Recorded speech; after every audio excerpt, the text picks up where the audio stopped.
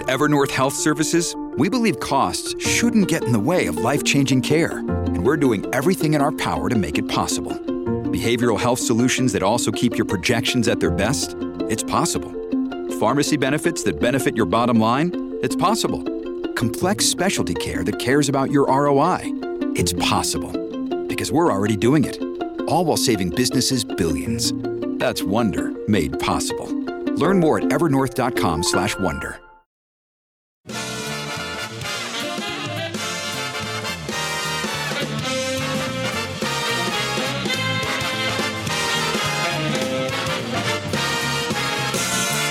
Live from the city that never sleeps. 17 miles from Madison Square Garden, New York City. It's America at Night with Rich Valdez, America's favorite late night talk program, featuring interesting guests from around the world and calls from across America. And now, here is your host, Rich Valdez. Hi there, good evening, and what's up, America? I am Rich Valdez, Valdez with an S.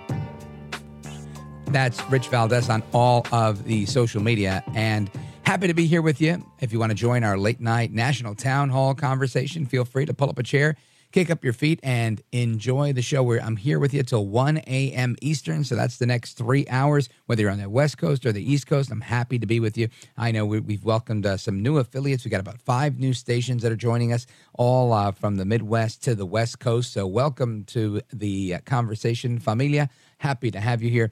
Again, our telephone number, 833-4-VALDEZ, 833-482-5337. And we're going to talk about FBI lies. Christopher Wray, he gets grilled on Capitol Hill today. We're going to talk about that. We're talking about Biden flopping in Lithuania. We're going to get into that a little bit as well. Plus, a little bit later on, some conversation on what is going on with I guess it's a bill. I don't want to use the wrong word here, but a bill that Bernie Sanders and the crazy lefties in Congress are proposing that would actually raise drug costs. We'll get to that in the next hour. I also want to nail down a few different topics. We've got a bunch of things from immigration laws and issues that are happening down at the border to the Chris Wray situation that I mentioned. We're going to get to that. So lots to discuss, not the least of which at the bottom of the hour number 2, we're going to talk about some human trafficking topics, because that's always a hot topic and something we never neglect to talk about here on this program.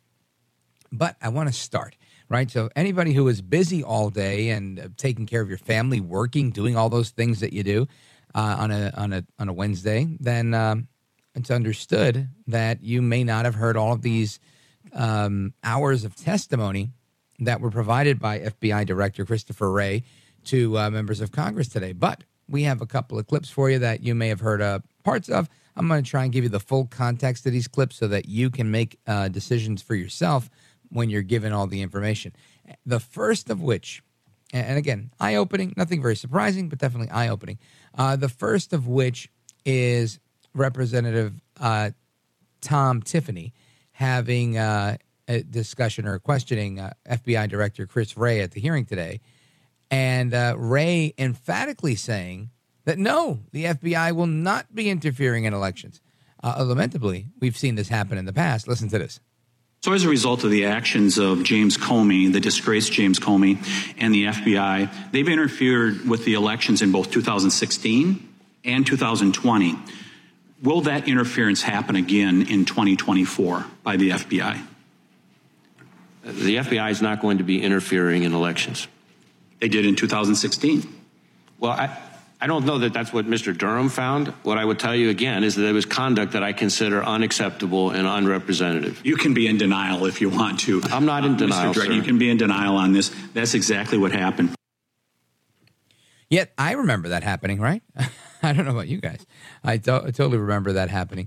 And it didn't end there. I mean, there was lots of conversation. Everybody, was there at the oversight hearing today, taking a swing at Director Wray, and rightfully so. All right, a lot of things have happened on his watch, and I think a lot of people have questions.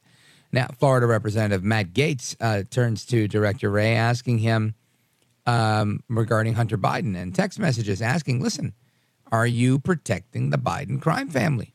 Listen to this. I'm sitting here with my father.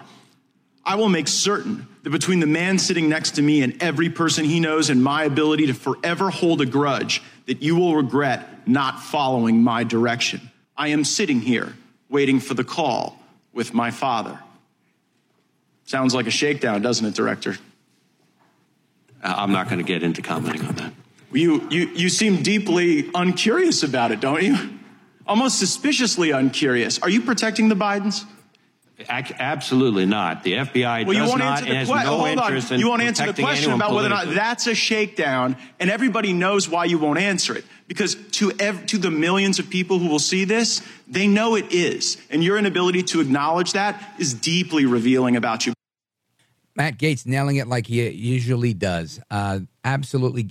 The director of the FBI, Christopher Wray, this is his MO. And again, I think, so many of us have become accustomed to hearing, I'm not at liberty to discuss that. I'm not going to get into that. I'm not going to do that. Well, without revealing our sources and methods, we're not able to do that. Well, right now, we can't comment on ongoing investigations. And I'd say, I don't know, maybe half the people, maybe even 75% of the people hear that and go, well, listen, he's the FBI director. I mean, it's a big deal. This guy can't tell you everything, and that's just that. He has security clearance. It's above our pay grade. Right? And everybody just, accepts that. And then there's people that are like, I don't give a damn. I don't have any clearance. I don't care about your pay grades. I don't care about anything. I want to know what's going on. And I think then there's other people that are in the middle, which is more like me. I'm just like, let's strive for the truth. Let's just strive for the truth and try not to get caught in your lies. And lamentably, that seems to be what's going on here, where people are just getting caught out there. And it's really just an expose on how messed up things are, right? On how badly things are going. Now, I want to get into a clip from Representative Jim Jordan, but it probably would be a little bit too long and push us beyond the time frame before we have to take our pause. So what I'm going to do instead, I want to stay on this theme of lies within the FBI, because I think it's important that we focus on truth, right? It's I guess it's not in vogue, it's not in style, but it's still equally as important as it ever was, right? We have to stand up for what is right. We have to believe in the truth. And I hate to sound like I'm, preaching virtue here, but it's just interesting. Recently, I was perusing through some of the writings of Alexander Solzhenitsyn, and in his book, The Gulag Archipelago, there's a quote, and I'm going to read it to you, and I think it fits here so well. Listen to this. Gradually, it was disclosed to me that the line separating good and evil passes not through states, nor between classes, nor between political parties either, but right through every human heart and through all human hearts. This line shifts. It's inside us. It oscillates with the years. And even within the hearts overwhelmed by evil, one small bridgehead of good is retained. And even in the best of all hearts, there remains an uprooted small corner of evil. Unuprooted small corner of evil. Since then, I've come to understand the truth of all the religions of the world. They struggle with the evil inside a human being, inside every human being. It's impossible to expel evil from the world in its entirety, but it is possible to constrict it within each person. And I think that is the goal that so many of us, at least listeners to this program, people that I deal with on a regular basis, that's the world we live in, where we strive for the truth, where we strive to do what's right. We don't go out of our way to lie. And we just have an expectation that others are going to treat us the way we'd like to be treated. The golden rule. And lamentably, that's not the case in society anymore, in many neighborhoods, and definitely not in Washington, D.C. And those hearings today are just so illustrative of the problem that we have. The solution, I leave that to all of us to figure out how we go about it. kind of like what Solzhenitsyn was just pointing at. It's a condition of the heart within each person. Anyway, getting off my soapbox, we're going to come back with former Arizona Attorney General Mark Brnovich. This is America at Night with Rich Valdez.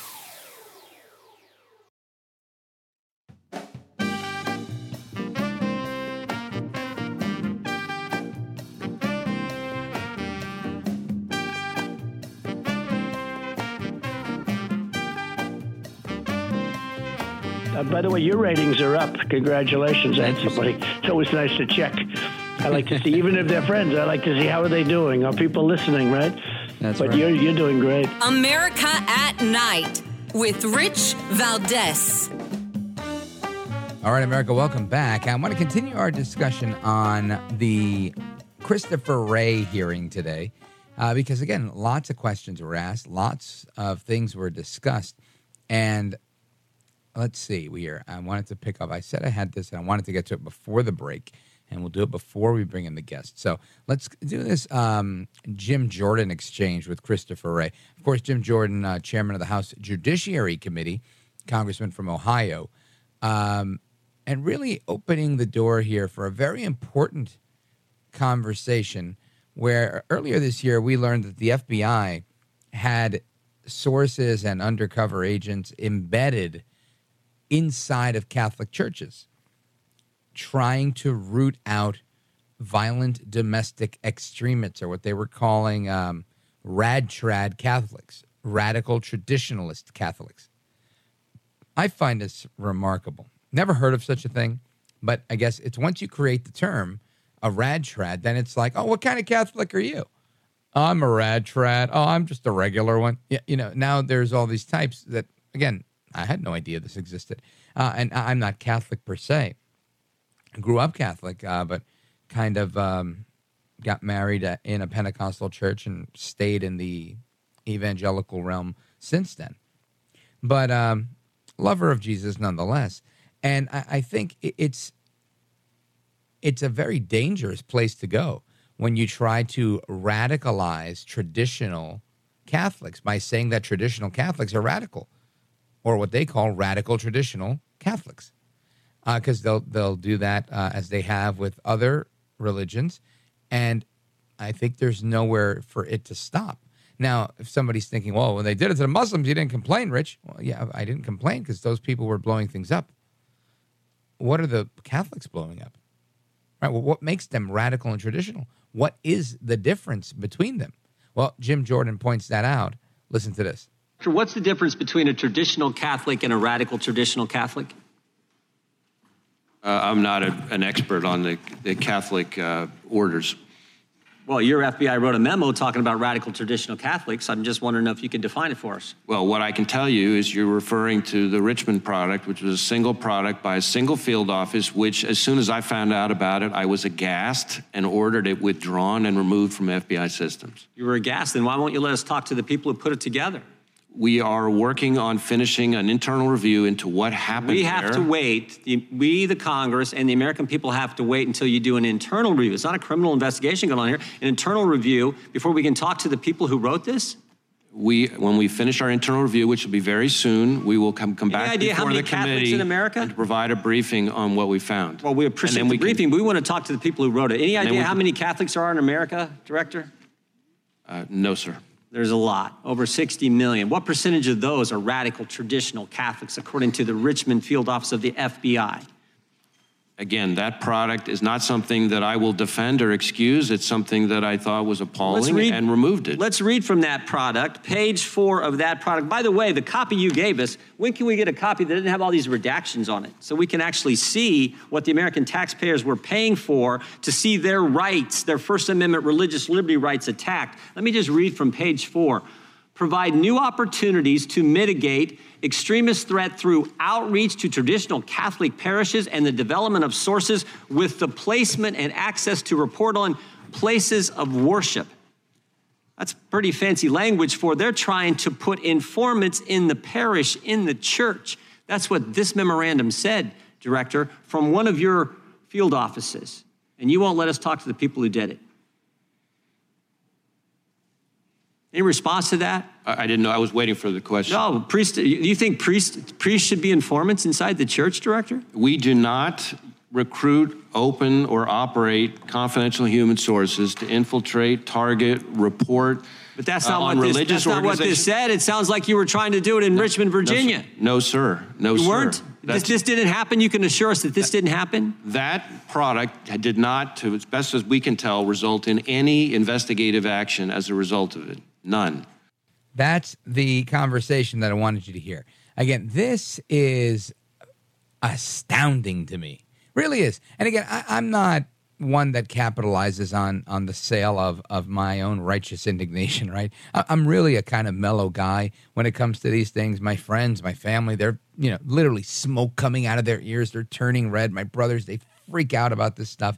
And they love some of the more outrageous commentators out there that you can only find on the internet on these obscure channels. And they're always telling me, you got to be more like that guy, Richie. You got to be like that guy. Have some passion. But anyway, the bottom line here is I don't take that stuff very good, but I find this to be absolute insanity that you have the FBI director here on the hot seat, really sweating under the collar in this exchange with Representative Jordan, where he seems unable to really delineate what the FBI considered to be a radical traditionalist Catholic versus any other kind of Catholic. And if you can't make that distinction at the highest level, i.e. the FBI director, then how is anybody else expected to make that difference? And are we led to believe that we do, in fact, have the FBI spying on everyone and anyone they feel like within the Catholic Church? Now, this, I think, is one of the most egregious things that we've seen come out of this. So I'm glad that happened. But there's plenty more to discuss, right? There's also the discussion with Ray Epps. There's also some immigration issues that I wanted to discuss regarding these buoys and whatnot, and the legality around them. So there's plenty to discuss. We're going to connect with our guest momentarily, Mark Brnovich, former Attorney General in Arizona. And before we do, I just want to give you the phone number, 833-482-5337, 833-4-VALDES. Now, with about a minute to go before we take the pause and get into the conversation on the guest, with the guest, I want to play you this clip of audio, number 8, where Director Ray discusses Ray Epps. Listen to this. So as a result of the actions of James Comey, the disgraced James Comey, and the FBI, they've interfered with the elections in both 2016 and 2020. Will that interference happen again in 2024 by the FBI? The FBI is not going to be interfering in elections. They did in 2016. Well, I don't know that that's what Mr. Durham found. What I would tell you again is that it was conduct that I consider unacceptable and unrepresentative. You can be in denial if you want to. I'm not in denial, Mr. Drake, sir. You can be in denial on this. That's exactly what happened. Okay, so there's a question of denial on whether there was interference by the FBI. There's a question of what's going on with Ray Epps. Who is Ray Epps? Right there. There's been all this discussion with Ray Epps. There's a lot to discuss, and we're going to get into that momentarily. I don't want you to go anywhere because Mark Brnovich is scheduled to be with us on the other side of this break. Again, the phone number, 833-482-5337, 833, the number 4, my last name, Valdez, and, of course, at Rich Valdez on all of the social media. Kick back, relax, enjoy the show. It's America at Night with me, Rich Valdez, and we're coming right back.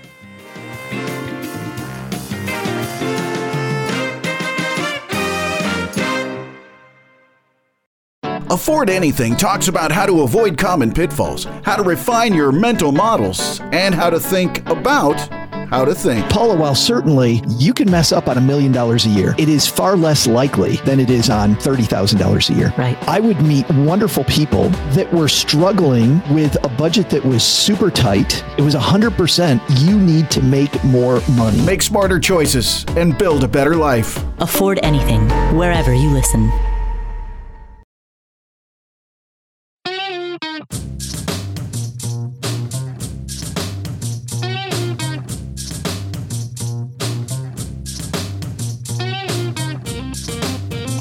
America at Night with Rich Valdez. There have been, I think Tucker Carlson and some of the members' colleagues on the other side of the aisle have said that Ray Epps was a secret government agent in helping encourage this crime so as to make the president look bad. Do you have any knowledge of Ray Epps being a secret government agent? No. I will say this notion that somehow the violence at the Capitol on January 6th was part of some operation orchestrated by FBI sources and agents is ludicrous and is a disservice to our brave, hardworking, dedicated men and women. All right, so there you have Christopher Wray at the House Oversight hearing saying he doesn't know anything. Ray Epps is not a government agent. J6 wasn't orchestrated by the FBI, yada, yada, yada. We've heard him say a lot of things. And again, I specialize in talking smack about politicians on Capitol Hill. But somebody who specializes in taking people to court and being the chief law enforcement officer of the state of Arizona, former Attorney General Mark Brnovich is with us. General, welcome, sir. Thank you, Rich, for having me on, and I apologize for the delay. I will be honest with you. It was the weirdest thing. I was trying to call in, and my phone died, and I tell people all the time, ever since I successfully sued Google and took on big tech, my electronic devices never work, especially when I'm talking to fellow conservatives. You know, I would totally agree with you there. It happens to us quite often. Anytime I do a segment on China and I get a little rough around the edges with them, things just stop working, and people are like, "You went off the air in Michigan. You went off the air." I'm like, "Oh, geez." So it doesn't surprise me. Our friends in the deep state are always up to no good. But General, good to have you back. I appreciate it. I want to jump into a number of things. We have some time. We still have a couple of segments to go. So let's take our time and work through this. In what you've heard thus far of the testimony from Director Wray, do you think it's becoming of somebody who should be running the FBI? No, but I think it's consistent with what a lot of people are concerned about, that the FBI has become more worried about parents at local school board meetings than they are about protecting America from the drug cartels. And quite frankly, as someone, I actually worked at the Department of Justice at one point in my career. I was very disappointed because there was times where there was just straight-on questions that could be asked and answered that he refused to answer. And one of the things that I know that you have discussed, some of the questioning by Congressman Jordan related to the FBI infiltrating, religious organizations. But my goodness, I mean, the fact that they were dealing with banks and forcing banks to disclose information on people not under investigation, including 6 months' worth of firearms transaction, is really chilling. So we now have an FBI that's engaged in suppressing the First Amendment speech, colluding with big tech, and now we know that they want to violate people's Second Amendment rights as well. This is a really big thing. And I'm glad you mentioned it the way you did, because you said it was chilling, and it is. But I think I never thought, honestly, and this is my own naivete, at 45 years old, I didn't think, I don't know, when I was 25, that I would ever live in an America where something like that would happen and it become public knowledge and people would not go bat crap crazy and like break things, right? But yet it seems like things like this happen quite often, and people are becoming kind of used to it.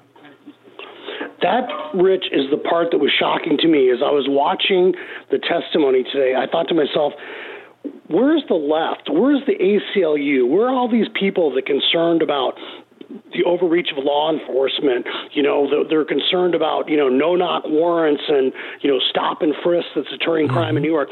Where are all those people? Because they're willing to undermine street-level law enforcement, and yet they're willing to allow a federal agency with more power than anyone else in this country to essentially become a Praetorian Guard. And one of the things that, when Rome, during the fall of Rome, you had this Praetorian Guard that looked at themselves. They were part of the Legion, and they looked at themselves as the keeper of all things good and all things Roman, and they became very corrupt and very, very powerful. And I worry now, as someone, especially this family, as you know, Rich, I'm a first-generation American. My family fled communism.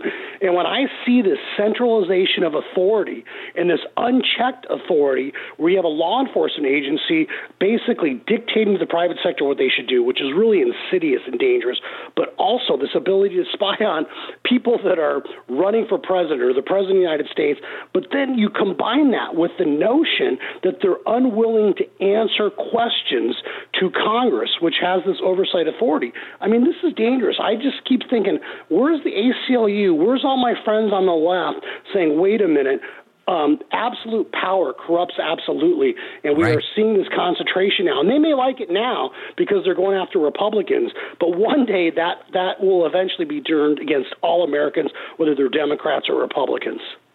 This is the part where I feel like, the people that I cross paths with, and I say things like what you're saying, and then they turn to me and go, oh, come on, you're going too far. Just because they're trying to find out who's got a gun and what kind of guns they're buying and whatnot, it doesn't mean that they're going to go and try and take your gun. And I'm thinking, what else could it possibly mean? Like, why on earth would you want to know if I just have a gun, right? I mean, already there's FBI checks for that stuff. So clearly, it's beyond this, and there's some sort of marriage between the financial and the other. And we've seen in the past certain banks saying that they didn't want to accept purchases or do any business with gun manufacturers. So, I mean, it's a very interesting. I mean, to me, it goes beyond woke. It's exactly what you're talking about, exactly what your parents fled. These communist ideas that, to me, were once considered a Red Scare, and now it's more like, real life scare. Am I making too much of this, or are you in the same world here? No, this is, and really, I don't want to sound like, I try to be very logical on this, and I don't want to sound like I'm being paranoid, but what we're seeing is systematically in America, and this is a lot of things I used to talk about when I was AG. So you look at the 1619 Project that's trying to undermine American values and undermine the very basis, the rule of law for which this country is founded, and, start this grievance culture. And then now you look at what's going on with the ESG movement, which I took on when I was AG, which is all about basically, forcing corporate America to go along with this neo-Marxist ideology. And now, and this is the real danger, is that when you have these government agencies, these government bureaucracies that are unaccountable, that are unchecked, that think they don't even have to answer members of Congress's questions, this is when it becomes very, very dangerous. And that's why, for example, even during today's testimony, when you had the FBI director kind of deflecting and not even discussing what they did with big tech and corporate America suppressing information, violating the First Amendment. I mean, come on, let's all be real. When you have an agency of the power of like the Department of Justice that can literally take away your life, liberty, property, of course you're going to get corporate America complying. And to me, that is much more dangerous in a lot of ways than what we saw in the former Soviet Union. Because I will tell you what, as someone whose family lived through communism, when the government used to say and do things, people didn't like it, but they knew that the government was full of crap. But now when you have the patina of the private sector or private companies saying, oh, this is this or that's that, when they're being forced to do so by the government, in many ways that is much, much more dangerous. And so clearly the current Department of Justice looks at themselves as some sort of Praetorian Guard where they're going to make the rules, they're going to pick and choose who's going to be prosecuted, who's not going to be prosecuted, what's going to become a priority. It's dangerous on so many levels, especially to the very, very, very idea about American exceptionalism and the rule of law. And so one of the things that I consistently talk about that I don't think enough conservatives talk about is we need to get rid of merit protection or civil service protection for this government bureaucrats. There is a permanent bureaucratic class in the State Department, in the Department of Defense, and yes, at the Department of Justice that can't be fired, can't be removed, and what they are doing is perpetuating a hard left ideology. Yeah, and I think that's really well put. Folks, we're on with former Arizona State Attorney General Mark Brnovich. And straight ahead, we're going to continue our conversation. I want to get your reaction to a lawsuit, or a letter, rather, that was sent to Target from 7 of your former colleagues, state attorneys general,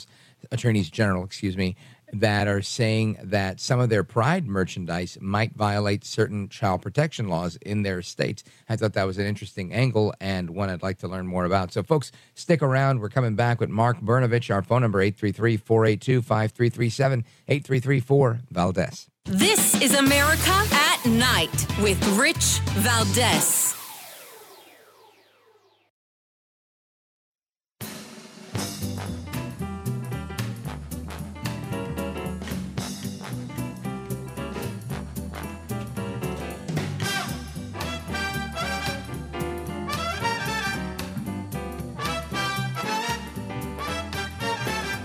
This is America. This is Night. This is Rich Valdez.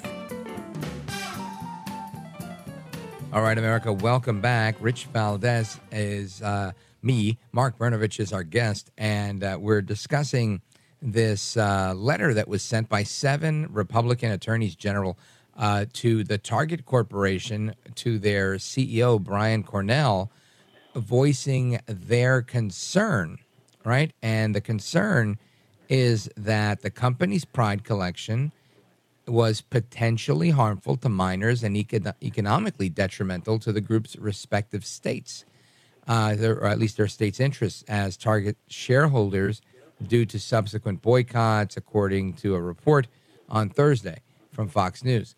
And it goes on, and there's a few quotes from the article, but Mark Brnovich, I'm curious to know, this is an angle I don't think I've seen in the past of saying your merchandise is harmful. How do you weigh in on this?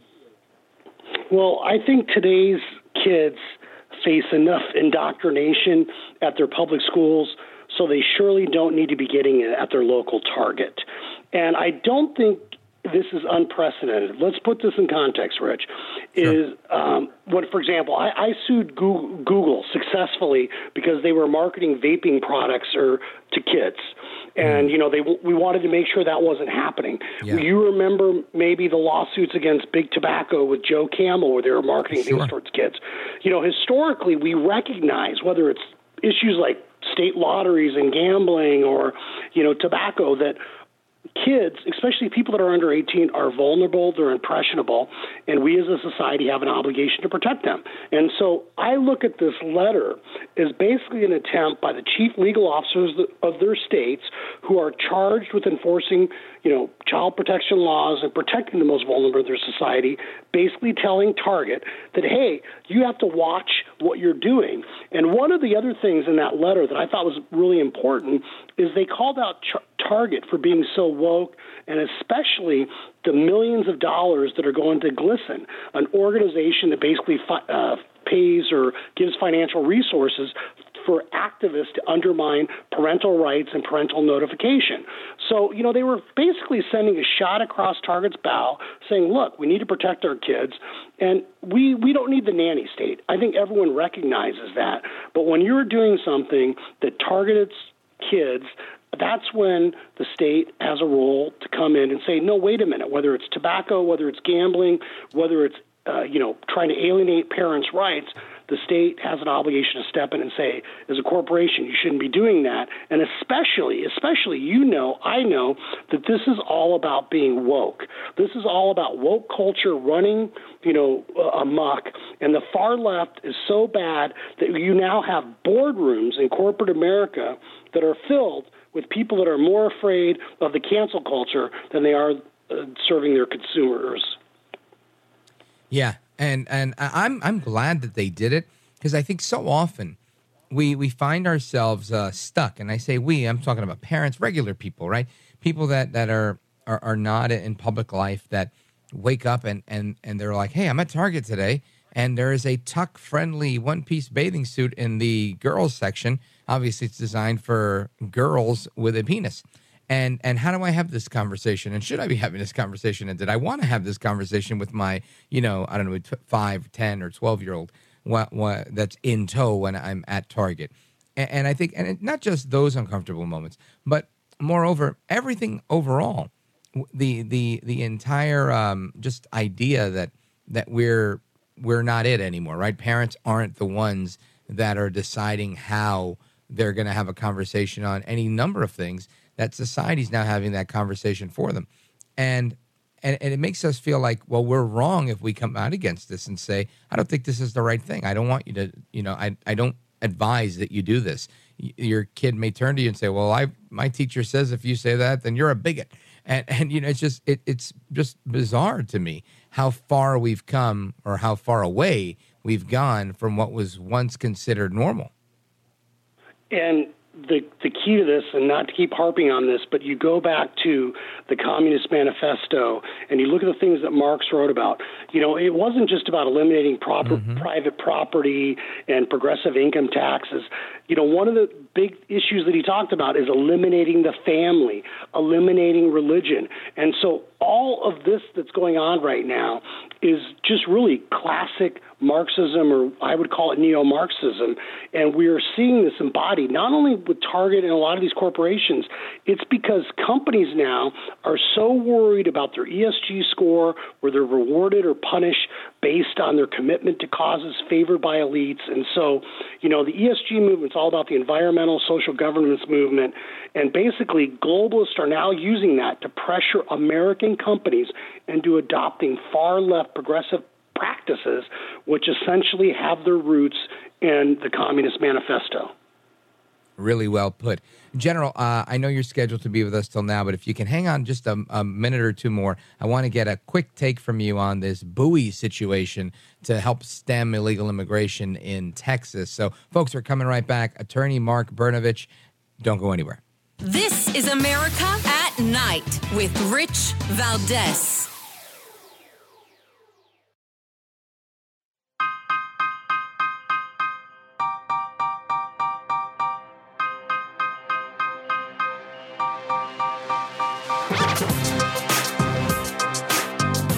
America at Night with Rich Valdez. All right, America, welcome back. Our guest, former Arizona Attorney General Mark Brnovich. And General, the governor of Texas, Greg Abbott, he's facing a lawsuit over the use of buoys in the Rio Grande River to help mitigate border crossings that are not legal. And I'm just wondering what your take is on that. Does he have the authority to put the buoys in? Does he not? What are the outcomes here? The short answer is yes. We actually, when I was Attorney General, we issued an opinion that a state has a constitutional ability to defend its borders when invaded by non-state hostile actors, such as the armed cartels and the drug gangs that have essentially seized control of our border. So I would urge people to go pick up their Constitution and look at the state self-defense clause in Article 1, Section 10, or the invasion clause in Article 4, Section 4. So the state definitely has the ability to do that. And then the question becomes, well, should they be doing it, and why are they doing it? And the bottom line is that America is not only being overrun by the leftists in the Biden administration, but it has become overrun by the cartels who are being supplied precursor chemicals by communist China. And every day in this country, Rich, every 5 minutes on average, someone is dying of a drug overdose. We are losing an entire generation of people, and not only human lives, but in fiscal treasure as well. So beyond the legal analysis, we all know at some personal level, at our very cores, that is what is happening at our southern border is immoral, unlawful, and it does constitute an invasion. And that's why I'm glad Governor Abbott did something. Yeah, me too. All right, so let's let everybody know, Mark Brnovich, how they can follow you, keep up to speed with everything that you're working on. Let them know. I'm at General Brnovich on Twitter, and so, I've been fighting the good fight. I'm going to continue to do so because we got to do everything we can, every day we can, to protect our individual liberties and push back against the neo-Marxist agenda that's, quite frankly, assaulting us on many fronts right now. Outstanding. Well done. Always appreciate the conversation. We have to do it again soon. Folks, Mark Brnovich, former Arizona Attorney General. Thank you, sir. Thanks. Thanks, Rich. Bet. Yes, sir. All right, folks, there is more to come straight ahead, including some of your calls. I know there's a few folks on hold. We just ran out of time, but we will get to you. Plus, we're going to have a conversation on, let's see, Where did that go? Oh, yes. We've got drugs that are going to be costing more money because of Bernie Sanders. You don't want to miss this. Don't go anywhere.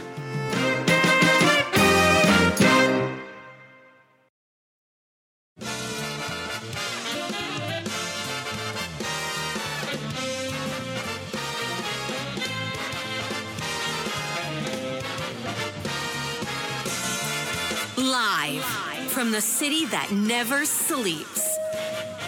17 miles from Madison Square Garden, New York City. It's America at Night with Rich Valdez, America's favorite late night talk program, featuring interesting guests from around the world and calls from across America.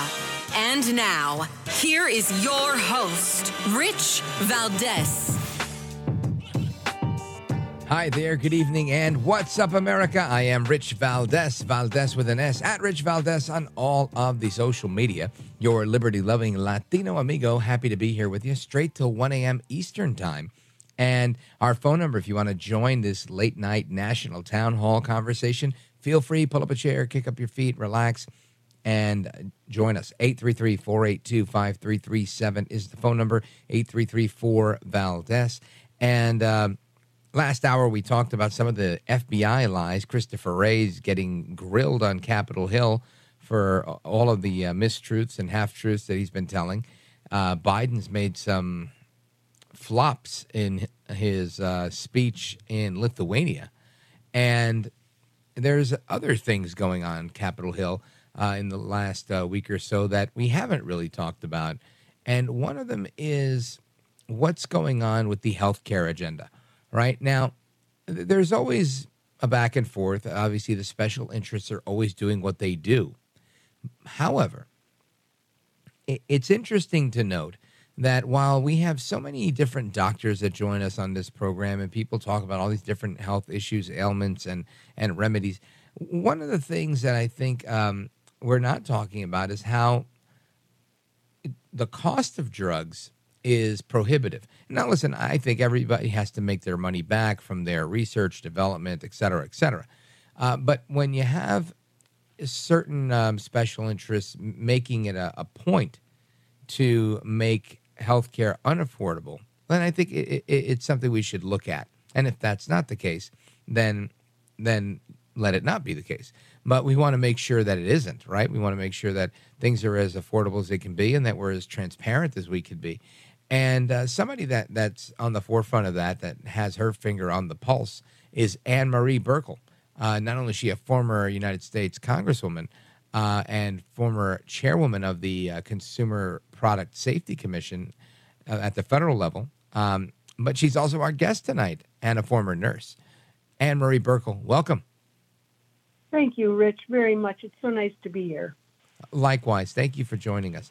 And I was perusing your op-ed recently in the Tennessee Star on this topic, and I figured, let's talk about it because I think this is something that our audience could really benefit from hearing.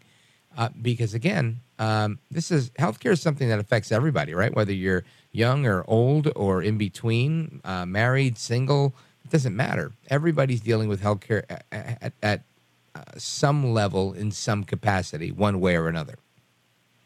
Absolutely. And not only is everyone dealing with healthcare on some level, but they're also dealing with inflation at the same time. And so some unfortunate people have had to make choices between can I afford this drug, or can I seek this care, or should I put food on the table for my kids? And so the American people, and in recent surveys showed 90% of the American people, 90%, which is quite a number, if really are looking for someone to lower their health care costs and their drug costs, and they would support a person or a party that would do that.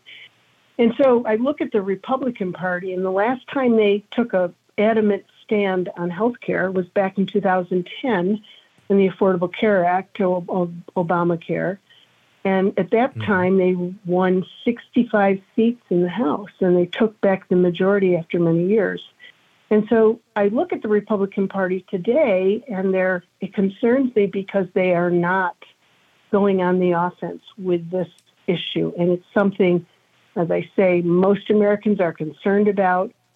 39% said they would cross party lines to vote for someone who would help to lower health care costs. So it's on their minds, and the Republicans have a great opportunity, and so far they haven't taken advantage of that opportunity.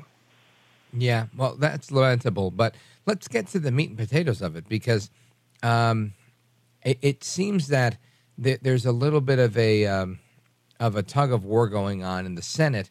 Both Chuck Schumer and Bernie Sanders are involved. Give us the lay of the land. So, as your listeners know, the Democrats control the Senate. Therefore, the Democrats are chairman of the committee. And currently, Bernie Sanders, the self-avowed socialist from Vermont, runs and is in charge of, he's chairman of the Health Committee in the Senate.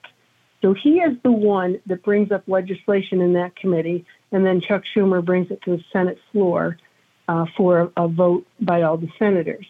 So you just have to peruse any piece of Bernie Sanders legislation or just listen to him. He has in mind that we get to a single-payer system.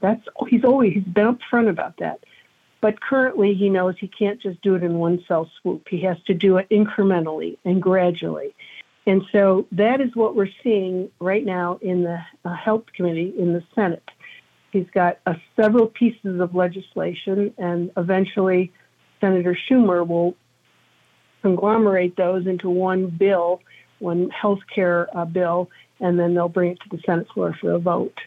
And we can talk about what are in those various bills and the concerns I have with regards to what they're going to do to the cost of drugs and the cost of health care. All right, and we'll do that straight ahead. I just want to remind everybody who we're on with: Anne-Marie Buerkle, former nurse, former congresswoman, and former chairwoman of the U.S. Consumer Product Safety Commission. And we're discussing a bill that would raise the cost of certain drugs. That I think the timing on this is really bad. I don't think we should ever raise the cost of drugs by legislation, or even if it's a byproduct of legislation. That shouldn't be the case. Anytime the government's involved in making me spend more money, it's a bad thing. So we're going to continue that conversation and find out what drugs are impacting or going to be impacted here, as well as the nuts and bolts of the bill with Anne-Marie Buerkle. And that's coming up, plus your calls, 833-482-5337, 833-4-VALDEZ.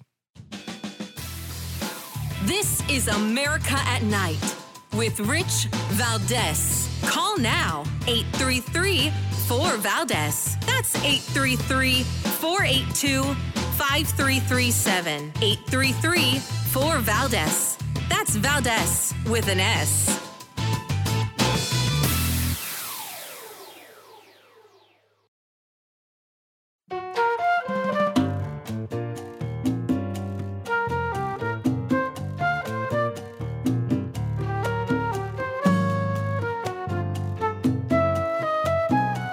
He's brown, he's bald, and he's breaking it down.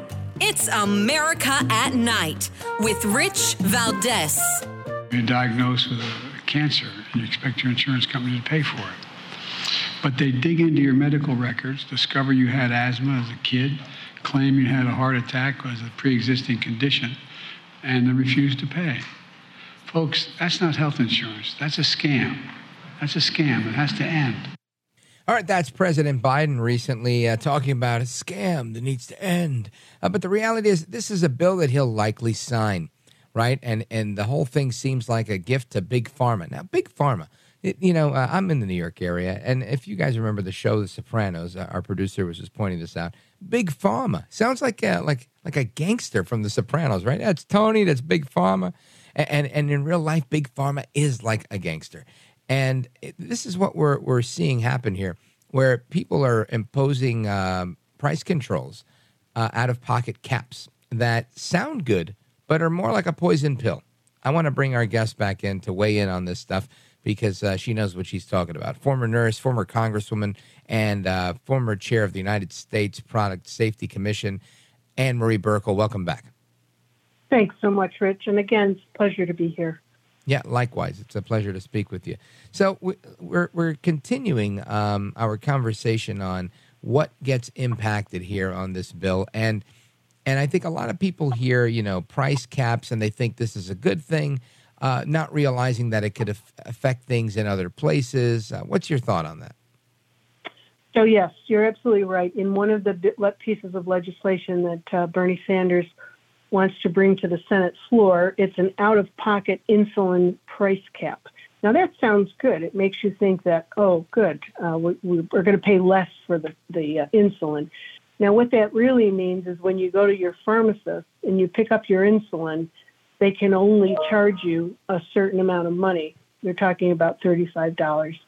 But in reality, there's nothing in that legislation that prevents pharma on the other end from raising the price of insulin as high as they want it. There's nothing that limits it there. And so what happens is a healthcare plan has to pay for that increased cost of insulin.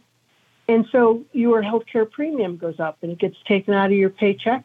And so, yes, you may be paying less at the pharmacy, but you're paying more out of your paycheck for your healthcare coverage. So it does nothing to reduce the cost of healthcare and the cost of insulin. It really just is a red herring. And the problem with that, Rich, is that once you include one or two drugs, you can imagine what's going to happen with everyone wanting their drug to have an out-of-pocket price cap. Right. Who wouldn't? Right. It makes sense for everybody. Hey, cap mine. I'm going to double the price. And so you can imagine this Palapalooza down in Washington and the lobbyists just going after trying to get their drug on that out-of-pocket cap list. The Republicans have to get serious about having free market solutions. And so in that case, and Senator Lee has introduced legislation, biosimilars are a terrific alternative to name brand drugs. A drug that is, the composition is the same and it has the same effect, but it's not the brand name that is generally so very expensive, like a generic, but they're biosimilars. And so Senator Lee has introduced legislation that would reduce the red tape that would allow the FDA to approve more biosimilar drugs. That's how you get to the root of the problem. It isn't just by this smoke and mirrors and this phony price cap, when on the other end, pharma can continue to raise the price of insulin. And so competition in the marketplace, other biosimilars that are effective, that's what's going to keep pharma from raising those insulin prices, because they're going to have competition. So you've got senators who are paying attention. Senator Lee has taken a lead with this FDA and reforming the ability to approve these biosimilar drugs.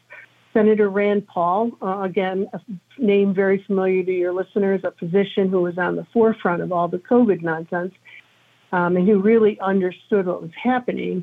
He now has stood up another piece of legislation they're trying to get through. Is it anti-PBM? They're calling it a PBM reform.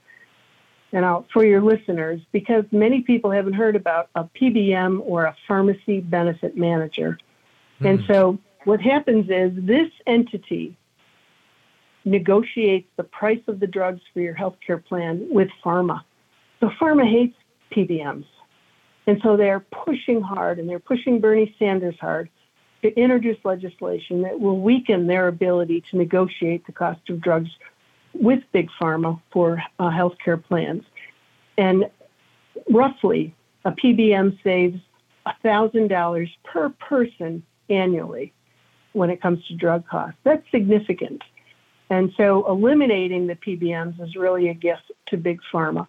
Now, we've got Rand Paul, who understands that, and he's taken a stand. He is not anti-PBM, but Senator Sanders is trying to get this PBM Reform Act passed, and that would significantly alter the ability of the PBM to negotiate a lower drug price. So, for all your listeners, if you want to get involved, you want to take a stand on this, You can call your senator's office and tell him no, vote no on that PBM Reform Act. It is not going to reduce the cost of drugs. It's going to increase the cost of drug prices. Yeah, and this is interesting. And one of the things you point out in your piece, and I think is worthy of note, is that the Affordable Care Act didn't make health care or health insurance more affordable. And similarly, this, which aims to make it look like drugs will become more affordable, it won't. It'll just, like you said, it'll create a free-for-all with everybody looking to raise the cost of their drugs because they can now have a cap put in place, which would create a lot of problems. And I just know this from my own medication and whatever. There was a medication that the doctor gave me, and I took it for like a month, and then my insurance said, no, we're not covering that anymore. You can take another one, but it can't be that one. And I just thought, how interesting. And the out-of-pocket cost to me was $400 or $500, something like that. And I was like, I don't have to take this for that long, so I'm not going to do it. I'll go with the other one. And I went with the other one, which, after a couple of days they approved, but included within my plan. And I'm just thinking, that's just me and taking something on a short term. Just imagine people who take drugs for chronic illness. This could be life-changing for them. Absolutely. And you're talking about a very complex system. You've got, there's rules and regulations, so complex. But you said it at the beginning of the show, and that is when the government steps in and gets involved, it increases the cost and it decreases the effectiveness of whatever the program is or whatever you're regulating. That's just how it works. And unfortunately, that's what will happen if either one of these pieces of legislation get passed, because this is putting the government in the equation once again, just like with the Affordable Care Act, and it takes the patient out of the center of the discussion, and that should never be. And that's why I get frustrated with the Republican Party and with the leaders, because there's things you can do. You can modernize the FDA, push these biosimilars and competition in the marketplace. One of the things they could do and do it. Everyone can relate to this. The hospital that I trained in as a nurse used to be St. Joseph's Hospital, 400 beds, accountable to the community. Well, over the years, it's gotten gobbled up by a large healthcare system. They're now based in Michigan, and there's 88 hospitals in the system. And so these mergers of the hospitals is another reason why we're seeing drug prices, or not drug prices, but healthcare costs in general and drug prices driven up. Because what hospitals are doing now is, if I go into the hospital and I have a procedure done, they should bill the insurance company at the hospital rate. If I go see my physician, they should bill my healthcare insurance with a physician rate and the physician code. Well, the hospitals now, because now the doctors work for the hospital, everything gets, and what they're doing is they're billing and submitting charges as if you were seen in the hospital as opposed to being seen by a doctor. That is driving up the cost of healthcare beyond words. And right, because all the hospitals have purchased all of the local practices. Exactly. And now the doctors all work for the hospital. Wow. Exactly right. And so it's referred to as dishonest billing. You've got some people on the House, Congressman Hearn, in the Senate, Senator Braun, who want to go after this dishonest billing practice and hold these healthcare systems accountable. Anne-Marie Buerkle, we'll leave it there. We could do this all night. Former Congresswoman and Chair of the Consumer Product Safety Commission, thank you for being with us. I really appreciate it. Got to have you back to do this again. I would love to come back, and thanks so much again. Have a great evening. You too. God bless.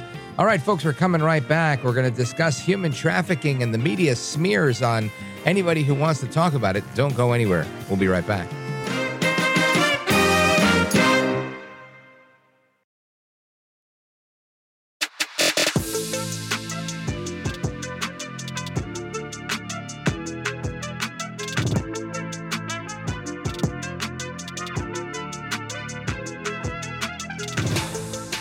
I want to listen to you, Rich, all the time. America at Night with Rich Valdez.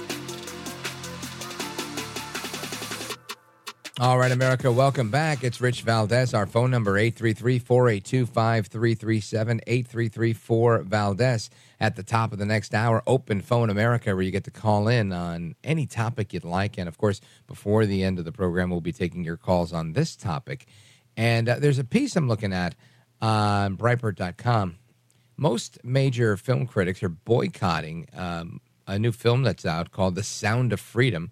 Despite the massive box office success, I think they just hit $40 million this weekend. No reviews from the New York Times or the LA Times. And, of course, this doesn't come as a surprise to me. It's one of those things. It's disappointing, but not a surprise.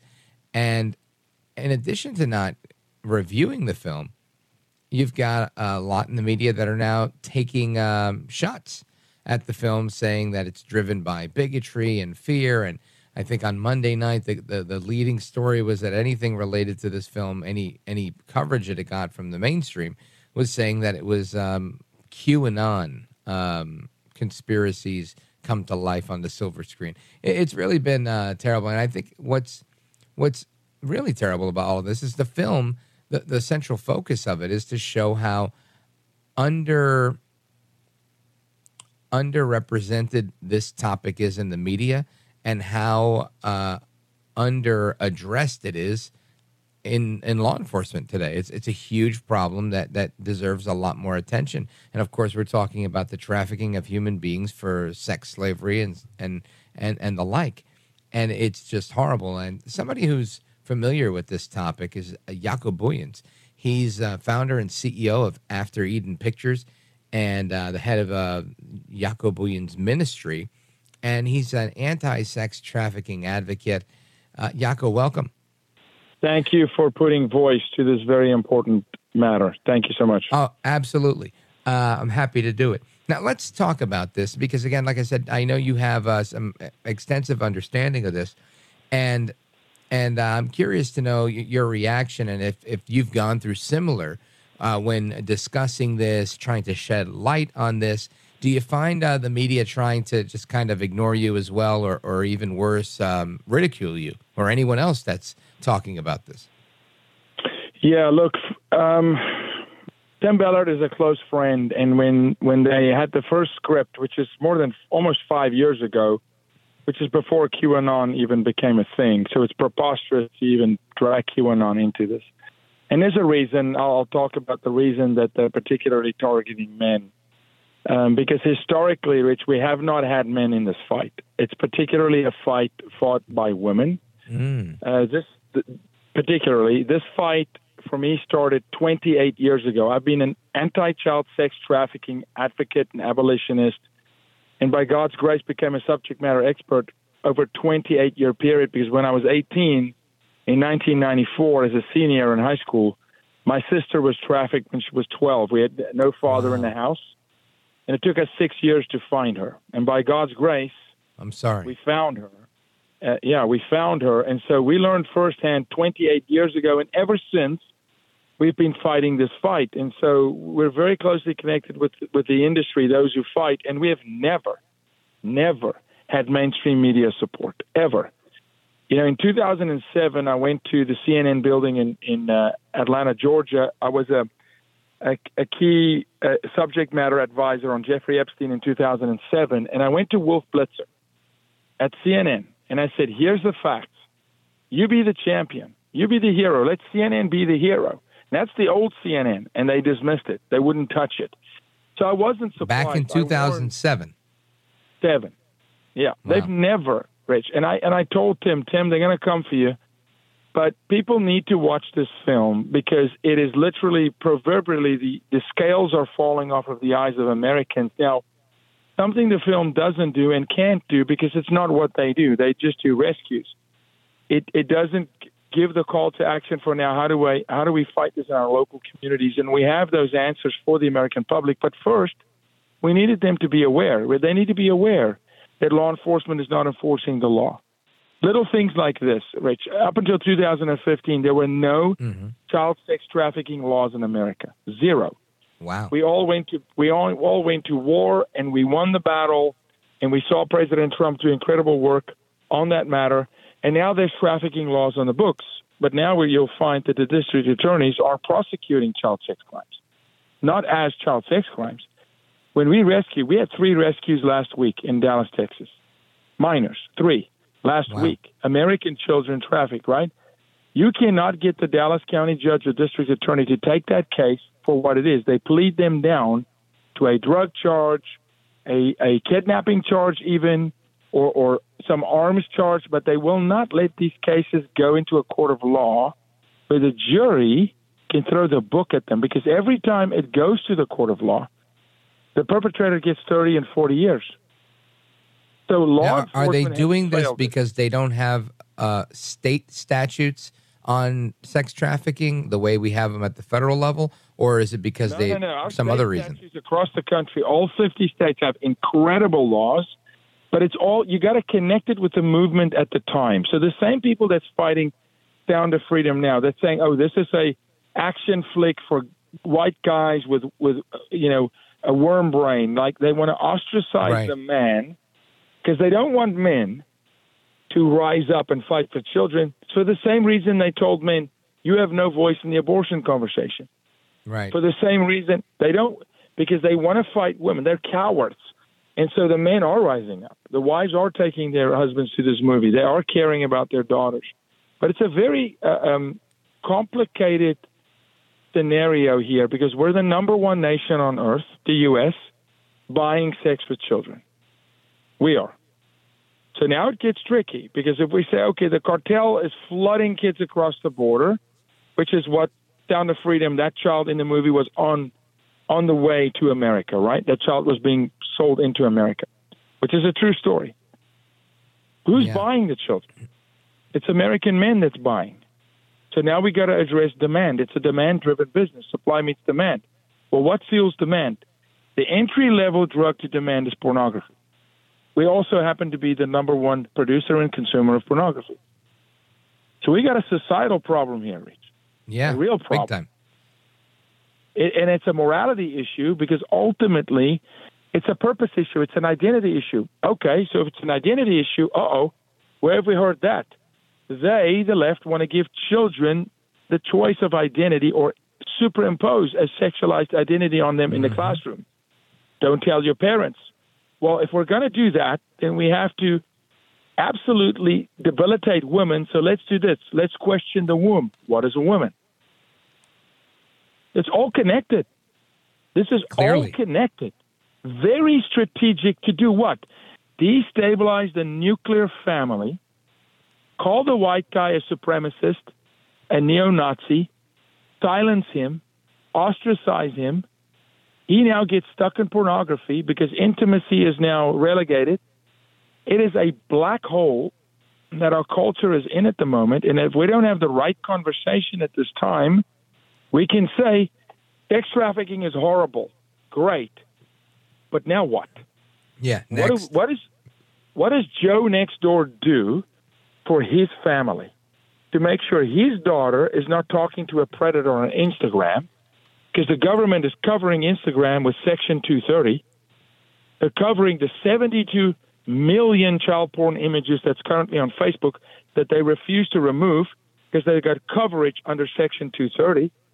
This is a very, very big conversation where society has to say, wait a minute. And for that matter, I'm thankful for Sound of Freedom. Very thankful. Let me remind everybody what we're doing here. So we're talking about the film The Sound of Freedom with Jaco Booyens. He's founder and CEO of After Eden Pictures, and he's in charge of Jaco Booyens Ministries, an anti-sex trafficking advocate. And I want to continue the conversation with exactly where we're leaving off, which is what can people do to fight back against this stuff? How do we take action?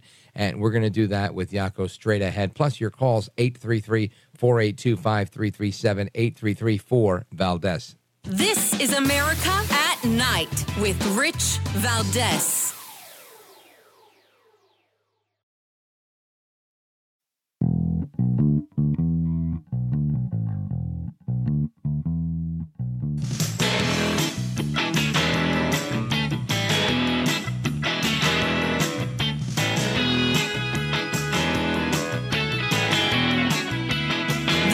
America at Night with Rich Valdez. All right, so The Sound of Freedom, the film that came out on the 4th of July and just this last weekend had a $40 million weekend at the box office. It's a genuine box office phenomenon, and the corporate media seem to be very bothered by this. You've got the Washington Post, the Guardian, and other of the big-name usual suspects out there, being critical, not making any mention of the film, that it's really, really good and that people are out there watching it. And of course, how could they ever bring any attention to say, oh, this is really great that, they're having such success? They can't, because then it would give credence to the idea that what they're calling a crazy QAnon conspiracy film is actually succeeding.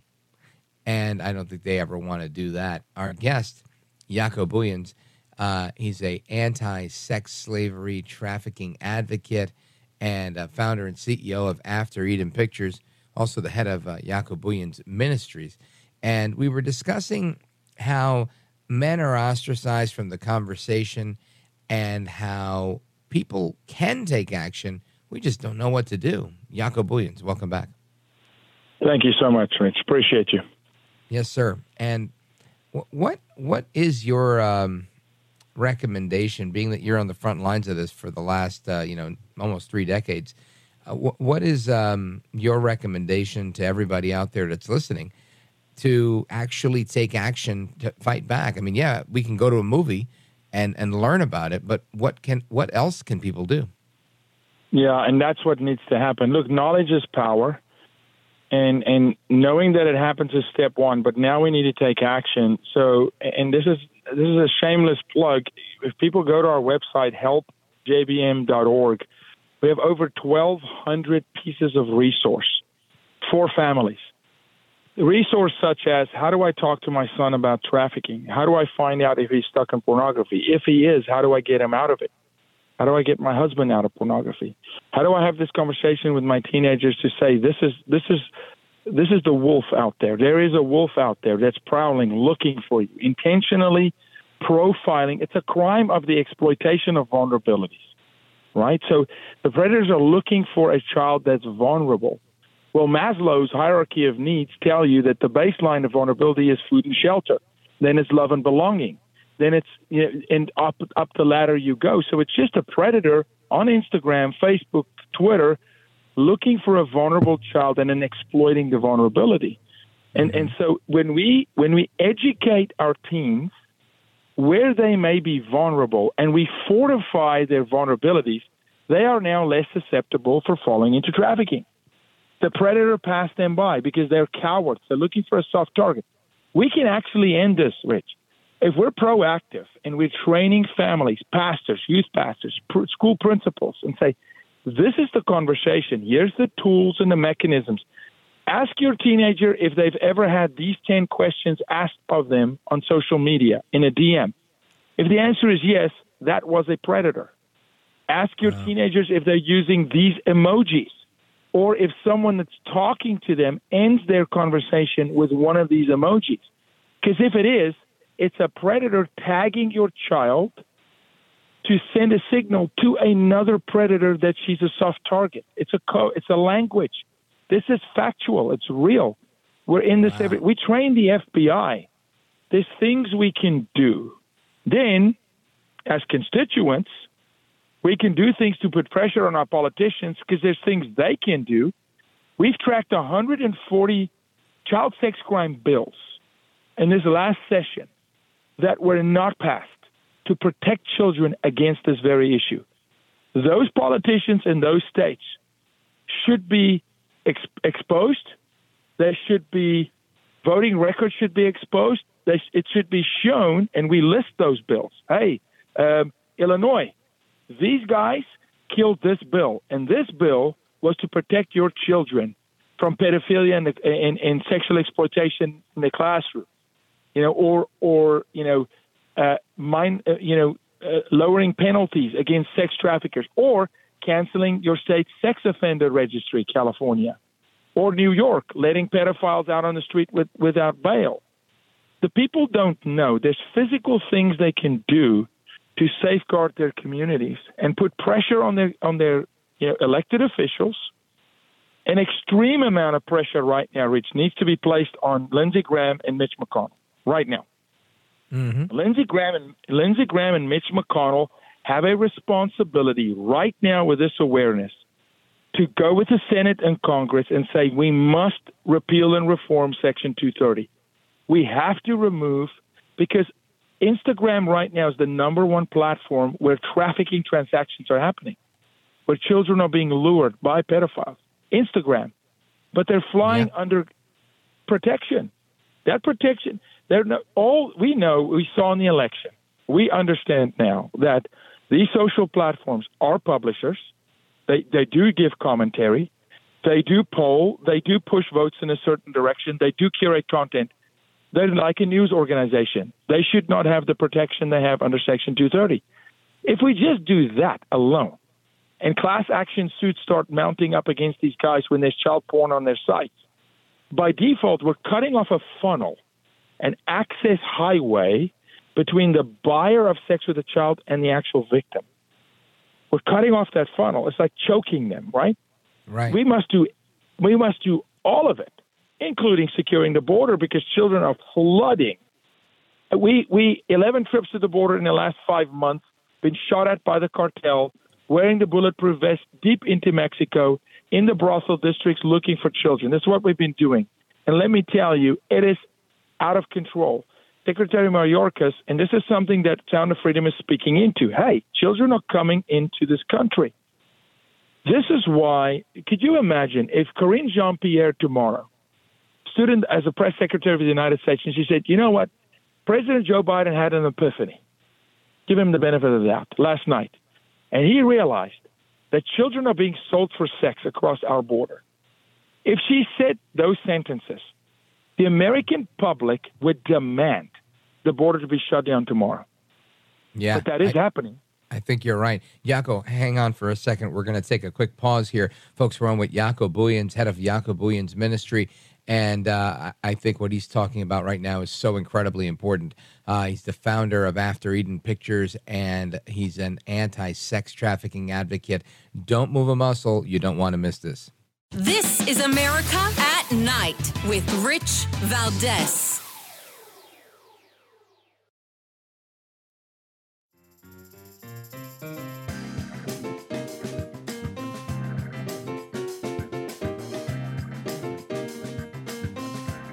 Call now, 833-4VALDEZ. That's 833-482-5337. 833-4VALDEZ. That's Valdez with an S. All right, America, welcome back. We're going to wrap up with Jaco Booyens. We're discussing his reaction to the media's blackout of the Sound of Freedom film and what people can do to hold their elected officials accountable to make sure that we take action on this issue. Jaco Booyens, in the time we have left, let everybody know, your final thoughts and, of course, how they can follow you and support the work you're doing.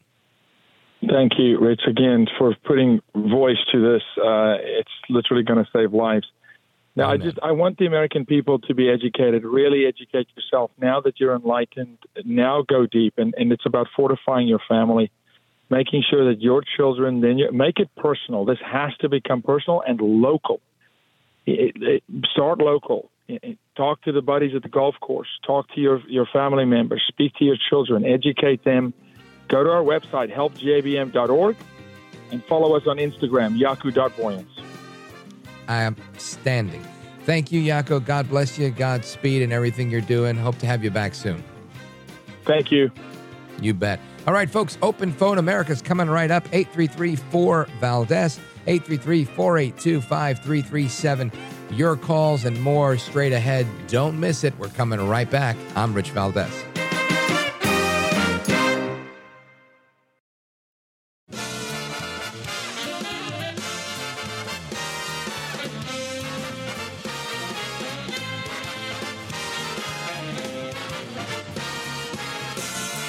Live from the city that never sleeps. 17 miles from Madison Square Garden, New York City. It's America at Night with Rich Valdez, America's favorite late-night talk program, featuring interesting guests from around the world and calls from across America. And now, here is your host, Rich Valdez.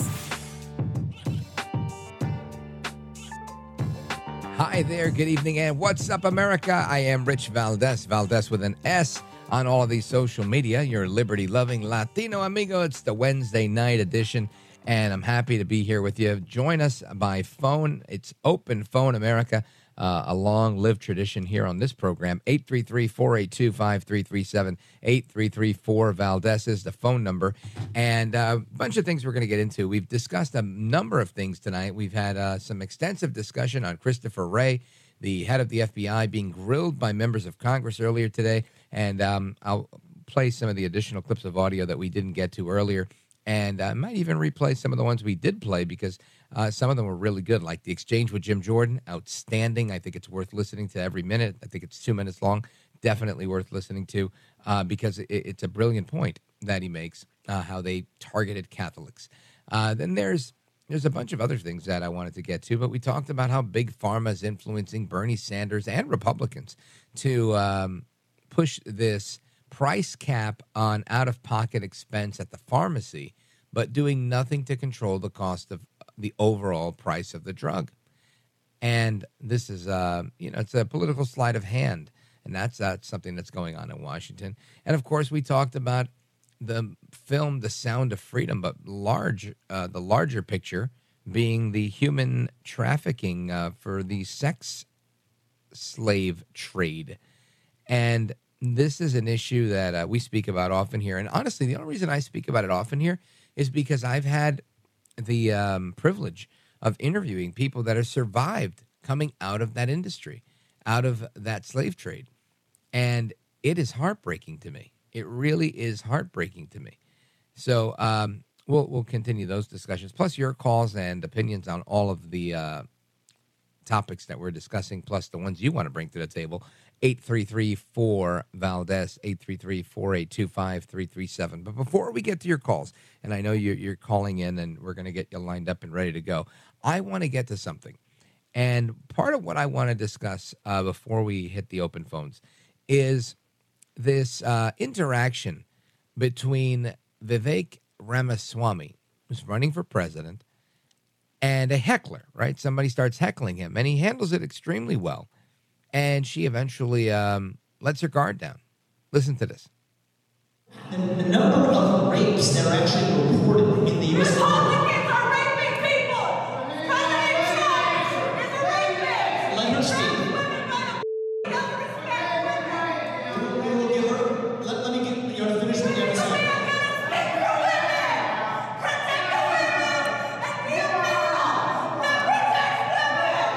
Back and forth. But he's talking about the number of rapes that are occurring, and this person's yelling, saying, "You don't know about this, and you don't know about that," and he's attempting to calm her down. Go ahead, let it play. You can say something to me. It's okay. Come back. Come on back. It's okay. Just like you answer.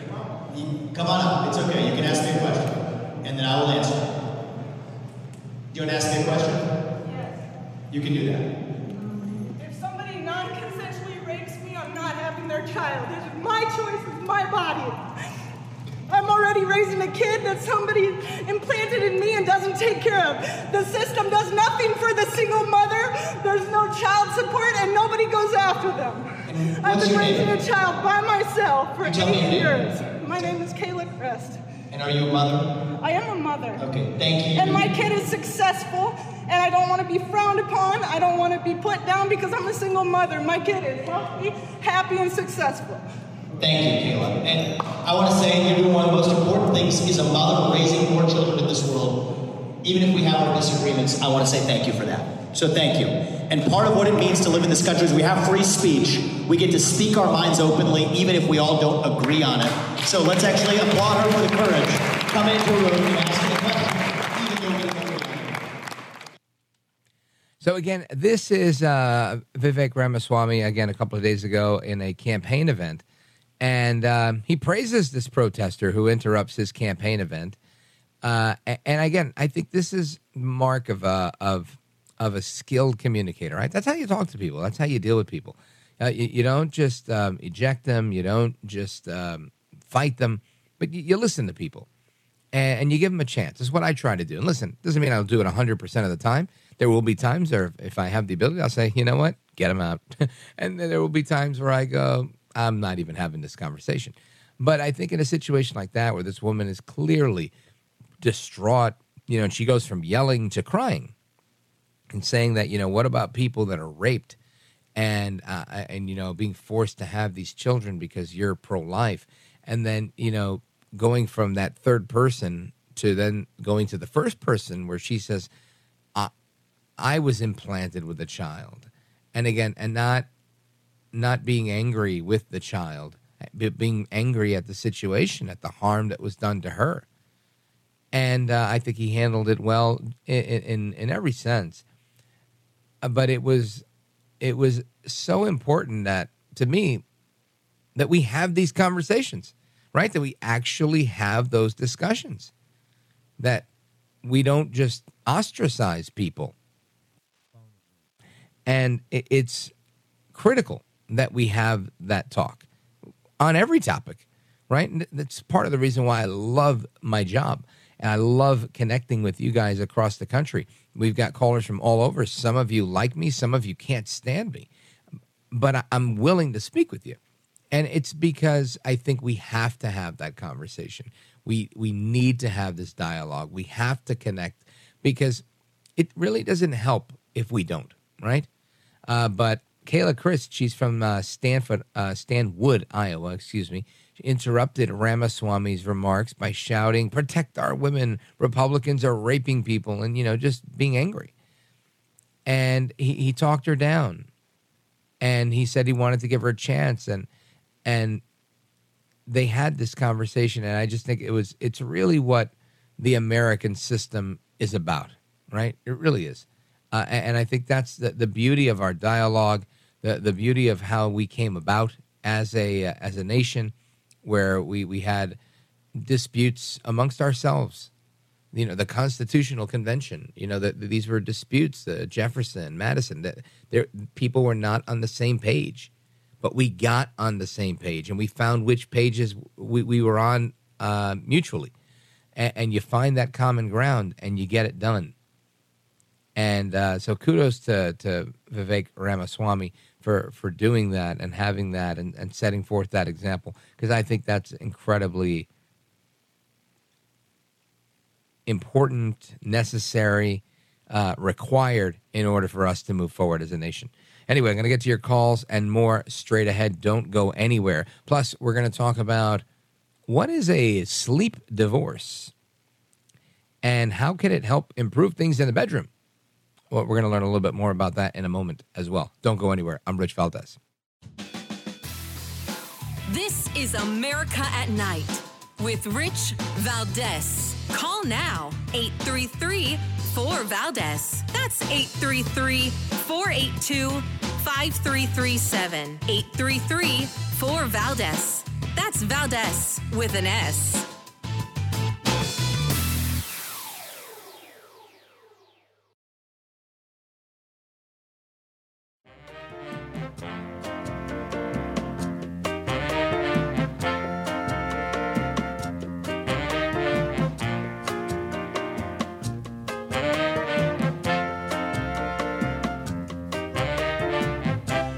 Voted best head of hair in live late night radio 6 years in a row. It's Rich Valdez. Call now, 833-4-VALDEZ. That's 833-482-5337. 833-4-VALDEZ. That's Valdez with an S. All right, America, welcome back. Rich Valdez here, taking your calls, having a late-night conversation with all of America, and I love doing it. 833-482-5337, 833-4-VALDEZ. Let's go to John, Portland, Maine, WLOB. John, welcome. You're on with Rich Valdez. Go right ahead. Primo mio, I'm delighted to talk to you, Rich. Thanks so much. Bienvenido. Welcome. Thank you, sir. I caught part of Mark Levin tonight, and I just a great one. He called Joe Biden baboso, except he actually mispronounced it slightly, and he said, I don't think it was intentional. But he actually said Joe Biden baboso. I thought baboso might even be better. I just thought it was funny. I thought you'd get a smile. Oh, that is funny. Let me tell you. Well, first of all, the great one is a mentor of mine. I've spent, half of a decade working with the great one, Mark Levin. I learned so much from him and have nothing but respect for him. He's like family, if you will, and I love the guy. So I'm happy to hear that, and always give kudos to the great one, Mark Levin, who's got a new book out, by the way, and we're going to have him on to talk about the book soon. But I always appreciate that. And the reality is that Joe Biden is a baboso. He really, really is. His mumbling and bumbling and almost drooling, right? Lately, it seems like I'm just waiting for any moment for the drool to just start, falling out of his mouth because, he seems so beyond his prime, if you will, to borrow a line from Don Lemon. But also, I feel like he reminds me in many ways of my dad. My dad had a traumatic brain injury in the last 10 years of his life, but he always remembered being a tough guy. There was always that memory. And I think for Biden, he always remembers being a political gangster, being a corrupt politician. And that's why he's so good at, just flashing his teeth and squinting and just, trying to get out of a tight situation, making a joke or something. And I'm Joe Biden's husband. And, you have a couple of go-to jokes and they work. And you know how to work a crowd because you've done it your whole life. And I think we see that on display, and that's why people are like, no, he's got it all together. But I don't think he really has it all together. And I'm not saying he's falling apart. I'm just saying I just don't think he's par for the course, given the tall order that it is to be president right now. And in many ways, it's a tall order because of him, right? And the policies that he put into place very early on, which I think were mistakes, in my opinion. Now, John, when you hear the term a sleep divorce, what does that mean to you? Have you heard about this before? No, to be honest, I haven't heard that yet. What was that about? Well, it seems that a sleep divorce is when, you don't sleep in the same bed anymore because of whatever reason, right? That snoring, whatever, getting up to go to the bathroom. And some couples are saying they stopped sleeping in the same bed or even in the same room, and it's made their relationship that much better. And I thought, wow, that's interesting. So I figured I'd put that out there for the audience. I don't know how that would work, but, it's interesting nonetheless. But that idea has been around a long time. I know a lot of older couples say it works for them. I mean, at certain ages, you're less functional and interested in that area of your relationship anyways. So I know for a lot of older people, that does work. I mean, I'm not there yet, but I've heard that for decades. I just didn't know the new term for it, So right. Well, and what's interesting here is what this article in particular is talking about. They're saying that people literally sleeping in different beds or different rooms is improving their intimacy. Their actual sex life is better because they're not angry at the other person for snoring or elbowing them or stealing the comforters or whatever, which I find interesting. It really is interesting. So very interesting take there. Thank you for the call and for the update. I appreciate it. I always got a lot of love for the great one and for everybody from John's part of town, Portland, Maine, listening on WLOB. Thanks, John. Appreciate it. Now, let me give you a little bit of the scoop on this, right? So this is in the New York Post, and it says that her spouse and her got a quote-unquote sleep divorce, and it made their sex lives better than ever. Mara and Christopher Domeland were constantly at each other's throats until they quit sleeping together. Mara, 30 years old, says that she's a stay-at-home mom of 5 kids, and they're toddlers ranging from 2 months old to 10 years old. And so she was perpetually cranky due to a lack of sleep. I can only imagine. And she said most of it wasn't the kids. It was due to her husband's buzzsaw-like snoring. Sound like a wood chipper. I've heard that before. And Christopher, her husband, who works from home, he's a crypto day trader, he was tired of getting elbowed in the back all night for causing a loud, albeit unintentional, ruckus as his wife was sleeping. So these soured sweethearts who'd been together for 11 years decided to split up, but only at bedtime. Sleeping separately has totally improved our relationship, is the quote that came out of this, right? Fascinating. They say they're much happier now. Now there's more physical touch and closeness between us during the day because we're not grumpy and trying to sleep together at night. Who would have known? Mara and Christopher, who've been catching Z's separately on the couch and their bedroom, are snuggled up for, let's see here. It says they had been snuggled up for the last 7 years, and now there's a growing number of couples who are opting for the same thing, which is known as a sleep divorce. I'd never heard of such a thing, although I have heard of, people having separate bedrooms or whatever because of snoring and whatnot.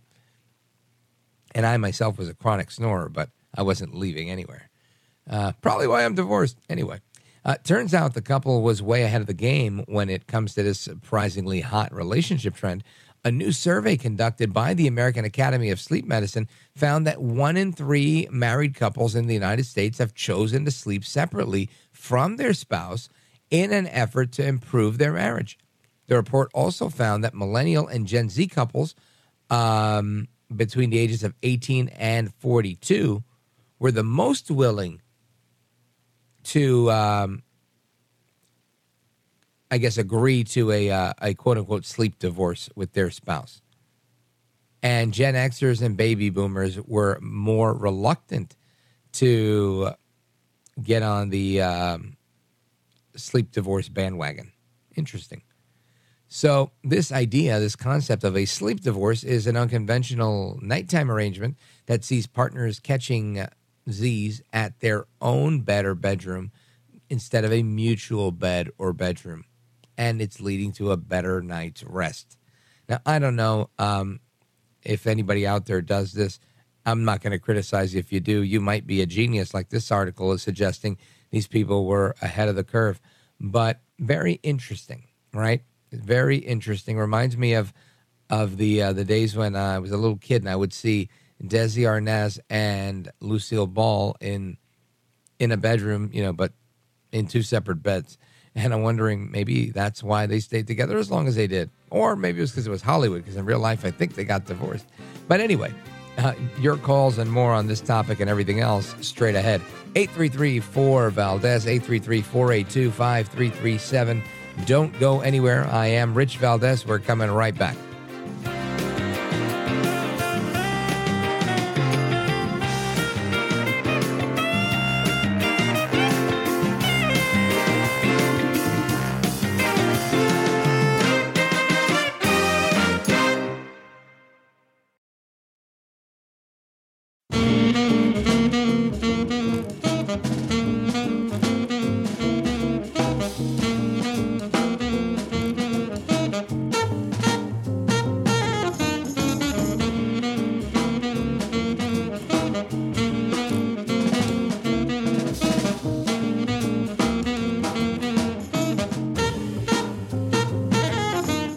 Valdez, who again will do a fine job, and I know you'll enjoy listening to it. This is America at Night with Rich Valdez.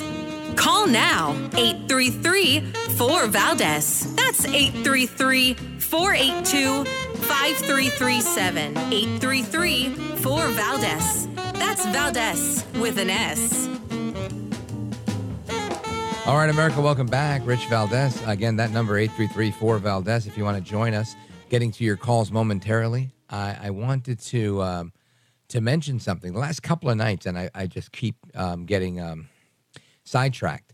But let's see here. I think tonight, like right now, is your last chance to see the phenomenon known as the Northern Lights. Actually, you have until tomorrow. The Northern Lights, the last time that you can possibly see them from Michigan, and you can't typically see this stuff in the United States, will be on Thursday. So fascinating. Like, I've wanted to go to like Reykjavik, Iceland, to see this forever because I've heard it's so gorgeous, and I've seen it in photos, but I've heard it's nothing like actually seeing it. So, yeah, you can see the Northern Lights from the U.S. if you're a Michigander, and I know we have plenty that listen to this program. Listen close. You've got until tomorrow to see the Northern Lights. Oh, hold on. Now I got Axios saying, sorry, stargazers. Turns out the Northern Lights won't put on a show on Thursday. So I don't know. I don't know what's going to happen here, if we are going to see it or we're not going to see it. But again, let's see here. CBS News, Northern Lights will be visible in fewer states than originally forecast. Let's see if they give us a list of those states. I find this very interesting. Maybe you're thinking we should be talking about Christopher Wray, but I would like to see when we could see the Aurora Borealis. Let's see, blah, blah, blah. All right. Alaska, South Dakota, Wisconsin, Michigan, and Maine, as well as parts of Canada, are expected to see the Northern Lights on Wednesday and Thursday. So you had part of your chance today, and you've got until tomorrow. By the way, I wanted to make mention of this at the top of the hour, but I'll do it now. I became a dad on July 13th, 2001, 22 years ago today, technically, right? Because it's past midnight on the East Coast. So happy birthday to my firstborn. Her name is Jada. I love her to death. I called her actually before we started hour number 3. And as predictable, she's such a good girl. She was 21 when she went to sleep on her birthday, turning 22, where I knew she would be, fast asleep. I FaceTime her, and she barely wanted to wake up to even talk to me. She's a homebody. She's a great kid. And she's 22. So happy birthday to her. I'll be posting some pictures a little bit later on the social media. Make sure you chime in on the social media. And I wanted to mention something on the social media. Listen to this, and we're going to get to your calls, I promise. 833-4-VALDEZ. But this was really interesting. So yesterday, last week, I'd gotten a call from actually one of the regulars that comes on this program, Brian Leib, who was the executive director of Iranian Americans for Liberty. He recently resigned that position and accepted a new position as the executive director of CASE PAC. And I don't remember exactly what CASE stands for, but it's a pro-Israel organization that poo-poos anti-Semitism, obviously.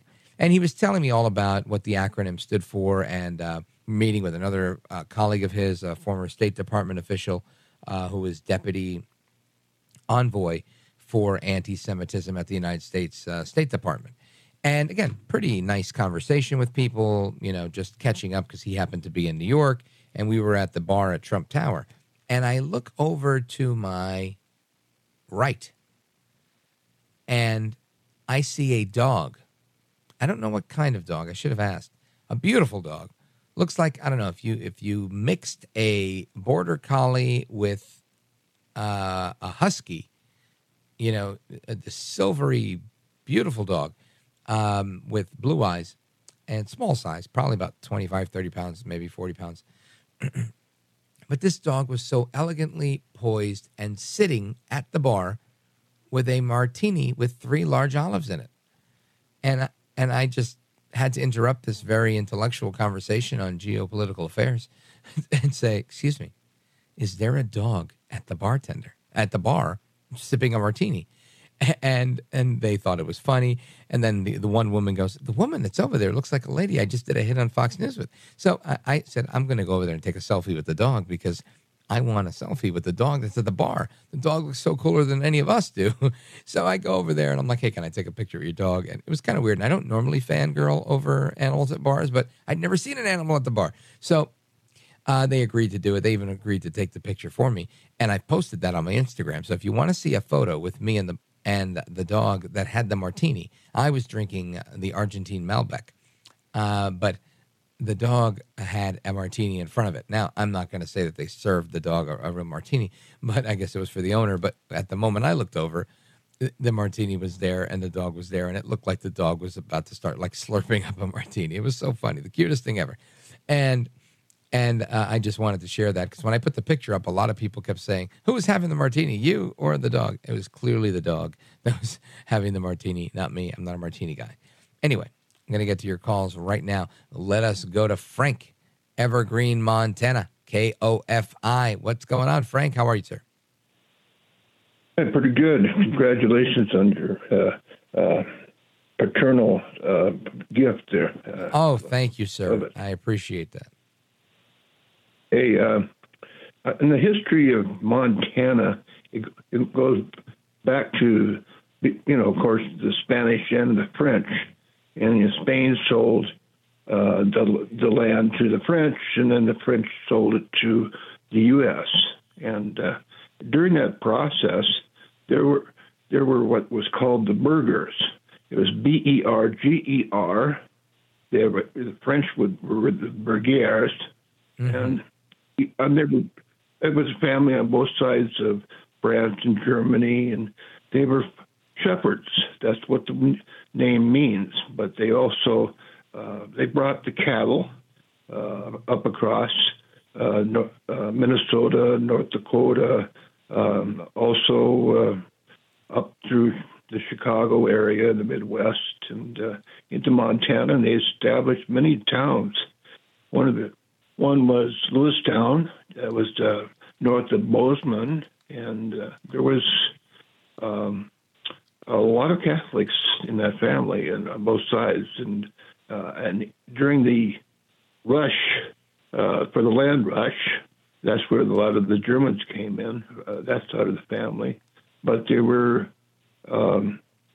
a lot of gift to Montana with games. There was the sheep and then the wool industry. But they made really good relations with the Native Americans. There wasn't a big slaughter like this. And a lot of them were intermarried. And yeah, it's just not. What's the end result here, Frank? Oh, it's a better meat that they brought across. It was better than the meat that came in from the Spanish and from the South. The Longhorns wasn't the best for like raising bison. Here. Of course, the bison were here, but definitely they brought a better beef industry into the area. Yes, and just a lot of people don't know about that. But I found it interesting. I think I only know a little bit about that because I know that Montana is montaña without the ñ, without the accent on the N, and because of its days and the Spanish influence of everything. Now, I want to ask you, I don't know if you're married or not, but have you ever considered having a sleep divorce, and would you if your spouse or your wife or you snored so much that it would keep you up? Would you agree to like permanently sleep in a different location? Well, my ex is no longer living. She died of cancer, and I'm sorry. I never remarried or anything, but no, I don't know what I would do. I would probably just sleep in another bed if it was just too much of a snoring problem. Then there's no way I could put up with a chainsaw sound right next to my eardrums. Just couldn't do it. Anyway, but that's me. Yeah, well, it sounds like you're down for the sleep divorce, right? The only time you're separate is when you're sleeping. Yeah, fascinating, right? Fascinating, the things that happen with our lives. Thank you, Frank. I appreciate it. I appreciate the Montana history lesson as well. We're going to get to the rest of your calls and more straight ahead. Don't go anywhere. I'm Rich Valdez. This is America at Night with Rich Valdez. Call now, 833-4-VALDEZ. That's 833-482-5337. 833-4-VALDEZ. That's Valdez with an S.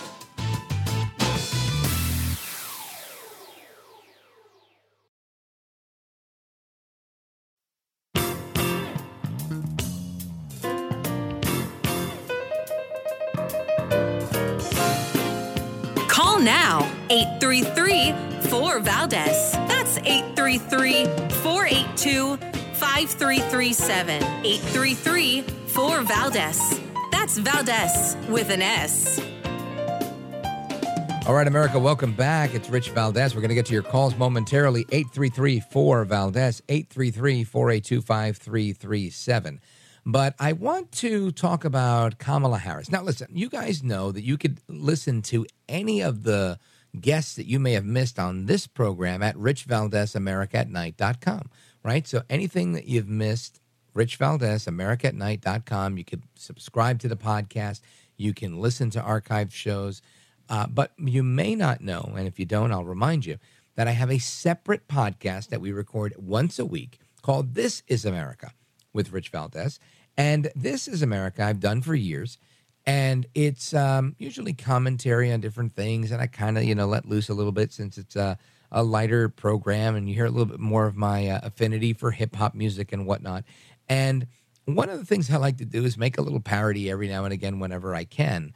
And what came to mind once was to make a song, an intro, if you will, every time we talk about Vice President Kamala Harris, that we should make a song for her, a little theme to get prepared for the entertaining and informative report that's about to follow whenever we mention her. And there was a song some years ago by a great salsa band named, I believe they were called DLG. And, it had a great beat, like, and it had a hook on it. And the hook on the song was in Spanish, and it said, how bad she is, which is a nickname you've heard me use for Kamala Harris. Here, I call her, que mala eres. Now, que mala eres means how bad she is in Spanish, but there's an actual song about it. And I said, what if Count Dracula were to get us a little bit of that beat and then add a little reverb to my voice and a little echo, and we were to add it all together with my little I think we'd get this. Listen to this. That's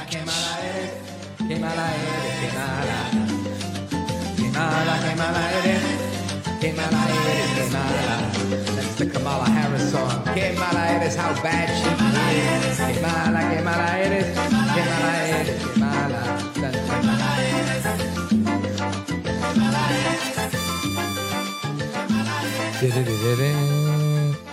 That's Kamala Harris. That's the Kamala Harris song. And we're going to use Vice President Kamala Harris and her theme song every time we talk about her between now and the election in 2024. And if it drives you crazy, then I did my job well. I love to tick people off. Anyway, I want to talk about Kamala Harris because today she made an attempt to explain artificial intelligence, just like she's attempted to explain things like the school bus. I remember the school bus where she was saying, well, it's a bus and it's for school kids and it's yellow and it's big. When she gets really in-depth on her explanations, and I thought I was guilty of oversimplification. Well, she's taken it to a new level. Listen to this. And I think the first part of this issue that should be articulated is AI is kind of a fancy thing. First of all, it's 2 letters. It means artificial intelligence. But ultimately what it is it's about machine learning. And so the machine is taught. And part of the issue here is what information is going into the machine that will then determine, and we can predict then, if we think about what information is going in, what then will be produced in terms of decisions and opinions that may be made through that process. All right, so that's Vice President, la Vicepresidenta, Kamala Harris. And she was making this attempt to explain AI by saying, the usual word salad, that it's AI, it's 2 letters, it's machine learning. I mean, obviously restating the obvious. That's literally her specialty. And saying it's kind of a fancy thing. Our vice president. You know, it's funny. Whenever I make a slight on her, somebody always says, but, she's vice president. It's not really a big and important position. And I'm thinking, come on, man. I mean, there was, what was his name? The guy that looked like the actor. He was George Bush's VP. Help me out here. No, that's the other George Bush, not Dick Cheney. Dan Quayle, right? Potato. Yeah, so Dan Quayle, who couldn't famously spell potato. I never held that against him because I also cannot spell potato or potato.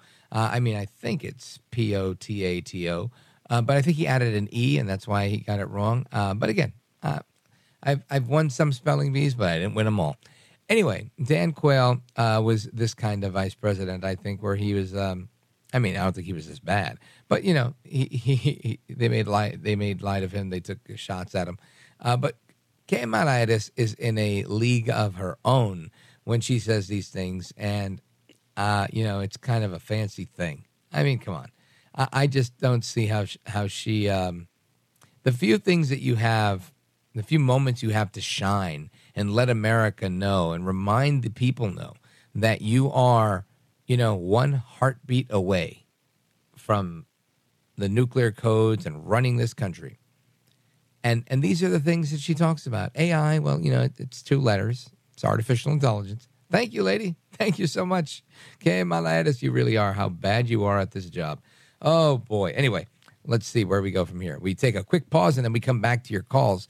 We're going to go to Michigan, Vermont, West Virginia. We got lots of people lined up. We're going to talk to you guys momentarily. Don't go anywhere. This is America at Night with Rich Valdez.